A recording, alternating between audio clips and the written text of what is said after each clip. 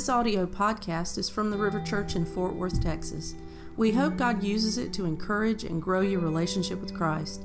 For more information about the River Church, visit us online at theriverdfw.com or facebook.com/theriverdfw. Well, good morning, River Church. I hope you've had a great week, that you're staying encouraged and connected to one another. Don't forget to call and text each other, check in on each other. We need to stay connected now more than really ever. And if you're new with us today online and would like more information about our church, or maybe there's something we can pray with you about or a need that you may have, don't forget to fill out our digital communication card. You can find that in the comments section on this video, and know that I will personally get those cards and will be praying for you. It's important that you know that we're here for you and available for you. Today, we actually start a new series that's inspired by these words in Psalm 23. It says, "The Lord is my shepherd, I have what I need. He lets me lie down in green pastures, and He leads me beside quiet waters. He renews my life.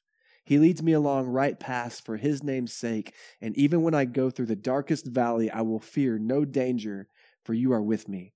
Your rod and Your staff, they comfort me."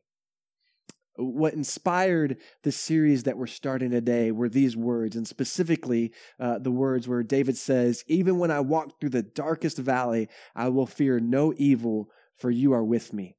And the truth is that we all go through a valley at some point in our lives. And regardless of who you are, where you're born, your background, social status, finances, age, health, whatever you want to list, like we all have valleys. And it's true that some are bigger than others, but we all have valleys that we walk through. And as a country right now, we're somewhat in the valley together, right? As a world, even, I would say we're in a valley right now. And nothing has really made us feel more a part of the human race than what this virus is kind of doing, right? We're being connected all together as one world. I've actually been recently listening to a podcast on World War I, and if you paid attention to whenever these great wars would happen, these countries would rise up together and unite together, and there'd be this huge morale boost, and they'd all come together. But even in that, it was still an us versus them mentality, right? It was my country versus the country that we're going to war with. And through this virus, it's kind of become an us versus them scenario where it's us, the world, versus them, the virus. And, or at least that's my hope, that this thing would potentially bring us all together, not just as a nation, but as a world, that we would see each other as brothers and sisters of the human race.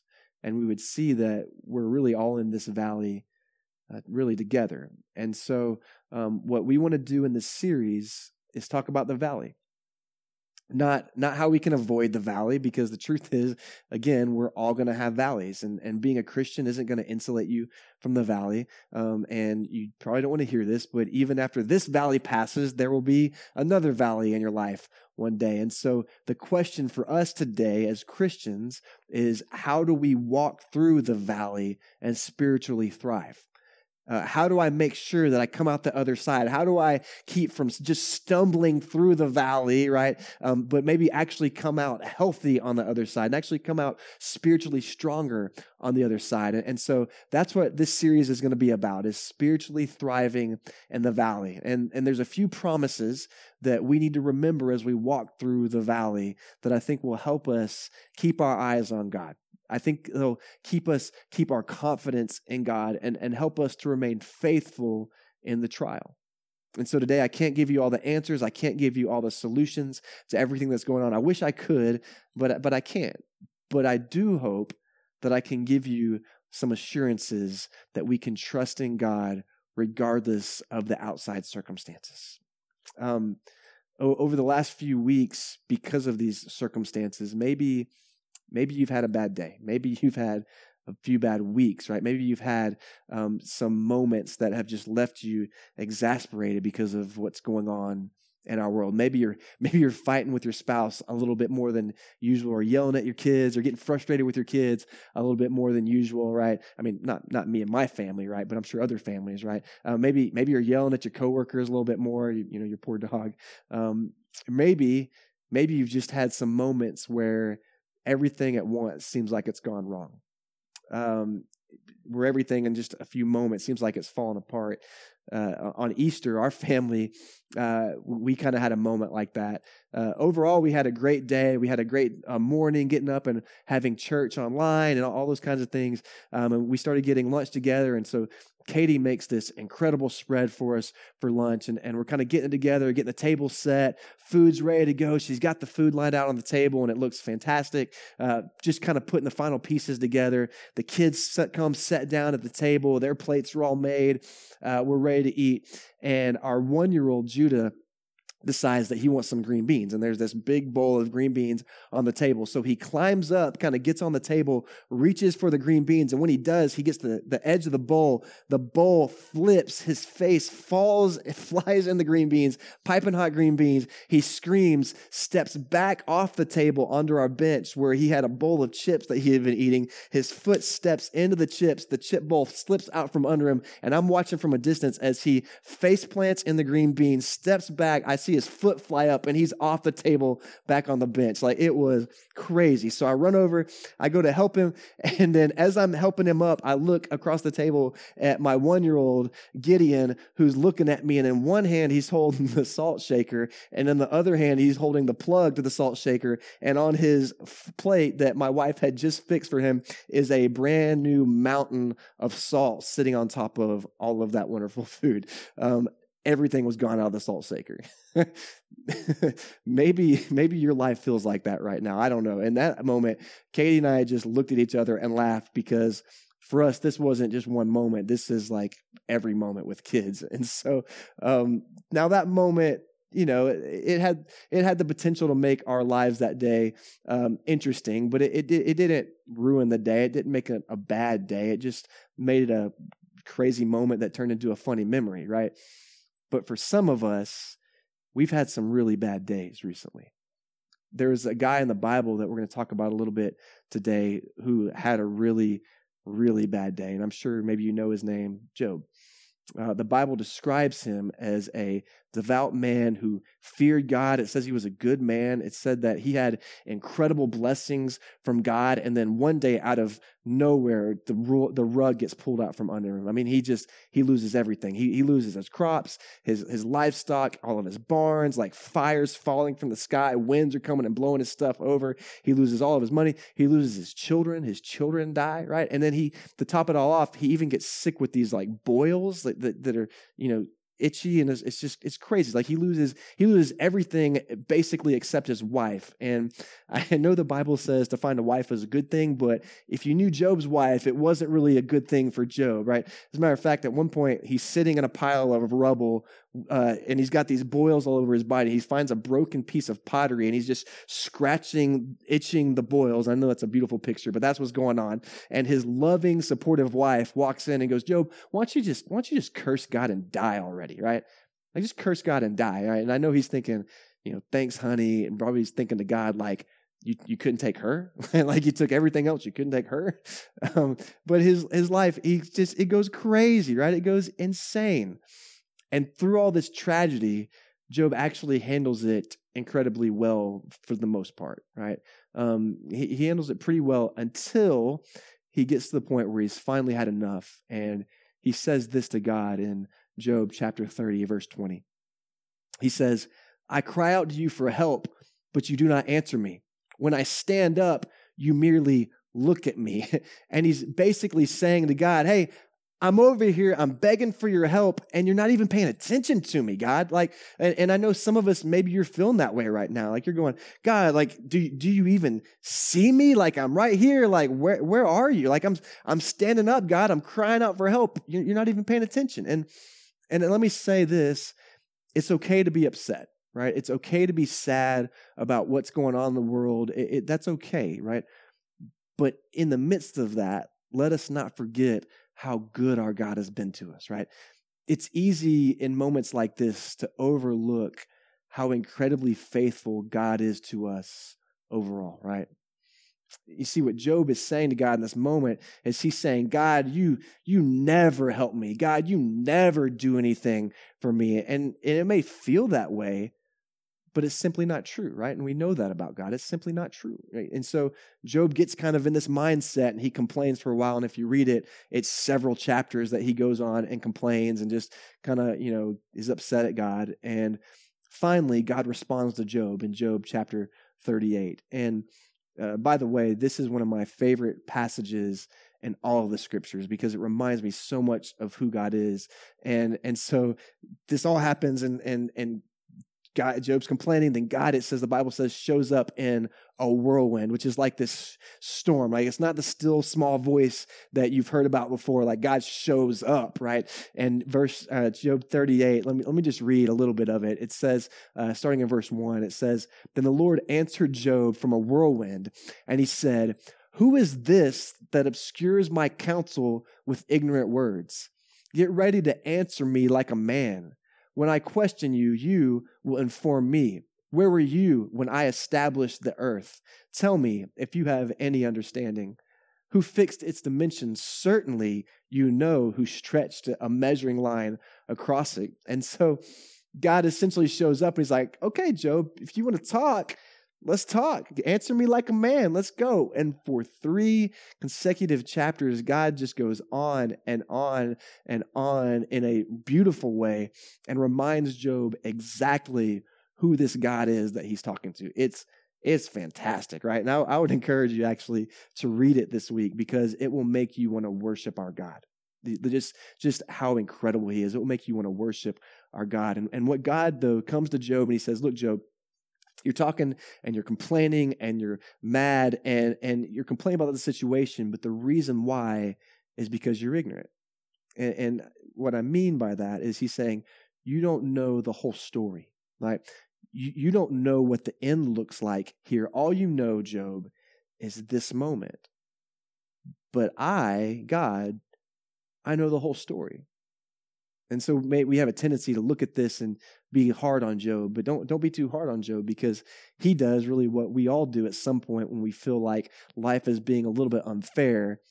He complains and he finds someone else to blame it on and someone else to be angry at and even really maybe feel a little bit sorry for himself.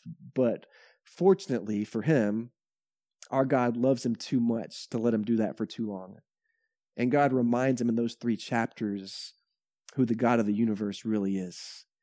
Because the truth is often when we face valleys, we forget who God is. We imagine him as this mean God. God, why would you do this to me? Or we imagine him as this uncaring God. God, why would you allow this to happen to me? Or even unable. God, why can't you help me, right? It's good for us when God reminds us who he is, even if it hurts us a little bit at first.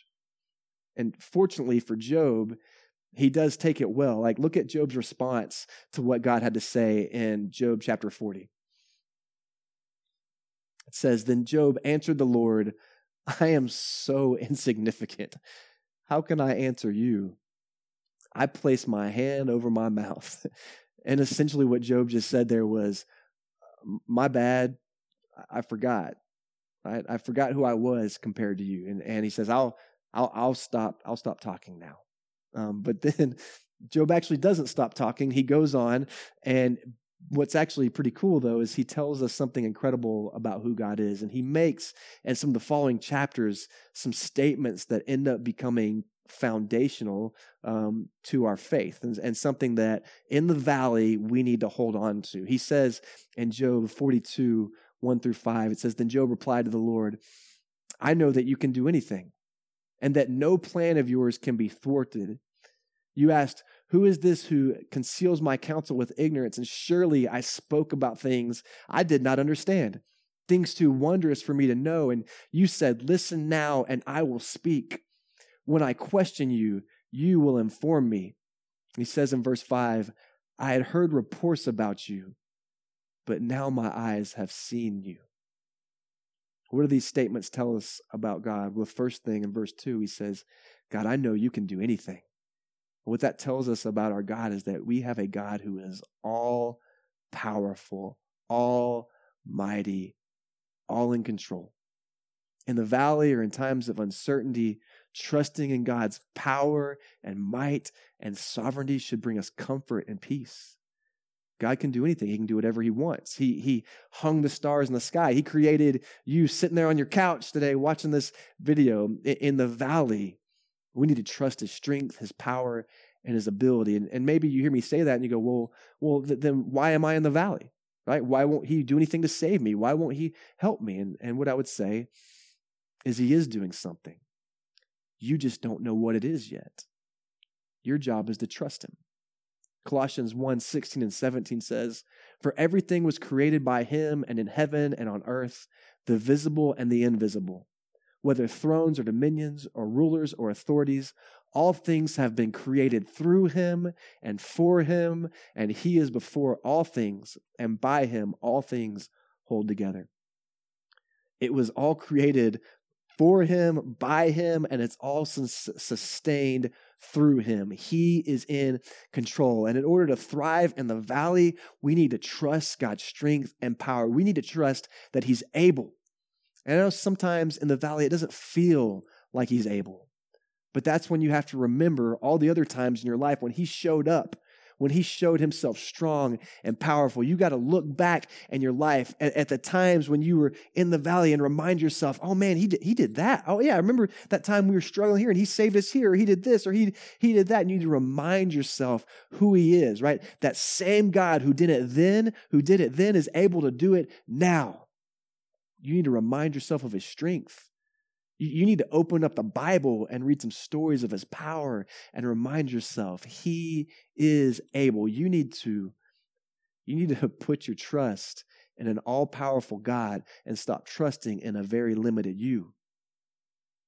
The second thing Job teaches us is found in verse 3. He says, "Surely I spoke about things I did not understand, things too wondrous for me to know." What I learned from that is that we have a God who's all-knowing. We have a God who knows the beginning to the end. Why? Because he created time. He created the beginning and the end. He's not constrained by it. And we don't know, we can't see the whole picture, but we have a God who does know the whole picture. We have a God who knows the whole story. You know, last week we celebrated Easter, and if you only know the beginning of Easter, you only know the part where Jesus dies, right? And it's a very sad and terrible story, right? That's where the disciples are before the resurrection. But God knows the end of the story before we ever knew the beginning of the story. And so when the disciples are upset and worried, they don't know the end of the story. They don't know that Jesus is about to raise himself from the dead, but God did know. And that's us today, where we sit in this valley as we don't know the end. But remember, God knows the end before we know the beginning. And so because we trust, our trust in God is that he is all powerful and that he knows the end, we can trust that he's working in the situation. And let me tell you, I already see God working in this valley. I see families spending more time together than ever. I see people who are realizing, myself included, that there's things I trust in that don't matter and that I don't need to put my trust in. I see things in my life that are wasteful that I don't need, right? I'm seeing people come together through relationships, through FaceTime and Zoom and Skype in different ways, right? Because they love each other, they miss each other. And so relationships are actually getting closer. I'm seeing people stepping up and helping each other in amazing ways. I got somebody reached out to me this week asking me, hey, I've got some extra supplies. Is there anybody that needs this? Last week, I had somebody, it seems like week after week after week, somebody in our church is reaching out to me and going, hey, Mike, is there anybody in need that we could help out? Like, we've got a little bit of extra. Just let me know, right? And if that is you, by the way, let us know, because we have people in our church who want to help you, right? Why do I point that out? Because of his knowledge and power, God is using this situation to mold, shape us, sanctify us, grow us as Christian men and women. And so when we can't see where we're going, when we can't understand the purpose of what we're going through, we have to trust in the goodness and the faithfulness of our God's heart. And we trust because of how he saved us before. We trust because we know he is good. And we trust because we believe he's using this situation to grow us and to mature us. And so we remember, right, that God is all-powerful and all-knowing. But if we don't trust him, then even though he is those things, we'll never have peace in the valley, right? The valley will become an even greater struggle for us because instead of walking in confidence, I'm walking in fear and without faith in the valley, right? And so during this time, even use this as a prayer. Tell him, God, remind yourself, right? God, I trust in your strength. God, I trust that you know what is happening and how it will end. God, I trust that you're using this to grow me, like me specifically. You watching this, trust that God is using it to grow you, right? The final thing we see from Job is found in verse 5, where he says, I have heard reports about you, but now, this is my favorite one, but now my eyes have seen you. Job shows us that our God is a personal God, that he's not some far off God just watching the whole thing burn. He's a personal God who is with us. Job says, I've heard of you, but now I've seen you, right? I knew about you, but now I know you. And we know that there's a huge difference between knowing about something and knowing something. I remember when Katie was pregnant with our first son, Gideon, and of course we want to be good parents, and so we're trying to learn everything we can about having a child. So we read the books. I remember sitting in the classes, learning how to change a diaper and burping a child, all these things, right? And we asked other parents, hey, what's it like? How'd you do? How'd the first year go? All this kind of stuff, and we learned about having kids. In all of that learning about having kids, there was nothing that prepared us for those first few months of having kids. And there's several of you in our church who've recently had kids, and you're sitting there shaking your head like this right now because you know exactly what I'm talking about, right? There is a big difference between knowing about something and knowing, seeing, feeling, experiencing something, right? That's why you hear people all the time say, oh, I know about God. I've read the Bible, right? No, you may know about God, but you don't know God. Do you know God? Those are two very different things. And it's often in the valley where we see God the clearest. It's in the valley where we learn that he is with us. It's in the valley where we come to know God deeply, right? We learn about who he is, his goodness, how he provides for his children, how he's faithful, loving, kind. And we learn it in the valley through firsthand experience because in the valley we see God. Why? Well, honestly, it's because we're paying attention, right? He's always been there. He's always been with you. He's always been faithful, but now you got no other choice. And so you've got no other choice but to rely on him and to put your faith in him. And so you're paying attention, so you see him, right? And in these moments, he's with us. And the truth is, no one wants to go through the valley. But if God walks with you in the valley, then I believe in the end you'll be grateful for the valley because it's in the valley where you saw God. Isaiah 43:2 says, this is something God tells us. He says, I will be with you when you pass through the waters and when you pass through the rivers. They will not overwhelm you and you will not be scorched. When you walk through the fire and the flame, it will not burn you.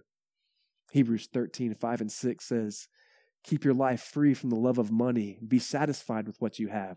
That's pretty relevant to right now, isn't it? He says, for he himself has said, I will never leave you or abandon you. Therefore, we may boldly say, the Lord is my helper, and I will not be afraid. What can man do to me? Psalm 46 says, God is our refuge and strength, a helper who is always found in times of trouble. And finally, in our theme verse, which is Psalm 23, the Lord is my shepherd. I have what I need. He lets me to lie down in green pastures, and he leads me beside quiet waters. He renews my life. God can renew your life today, right? He leads me along right paths for his name's sake. And even when I go through the darkest valley, I will fear no danger, for you are with me. Your rod and your staff, they comfort me. God promises us not that we will never face trouble, but that regardless of the circumstance, that he will be with us the entire journey. He will sustain us if we can trust in his strength. And so my encouragement to you today, River Church, is trust in those truths.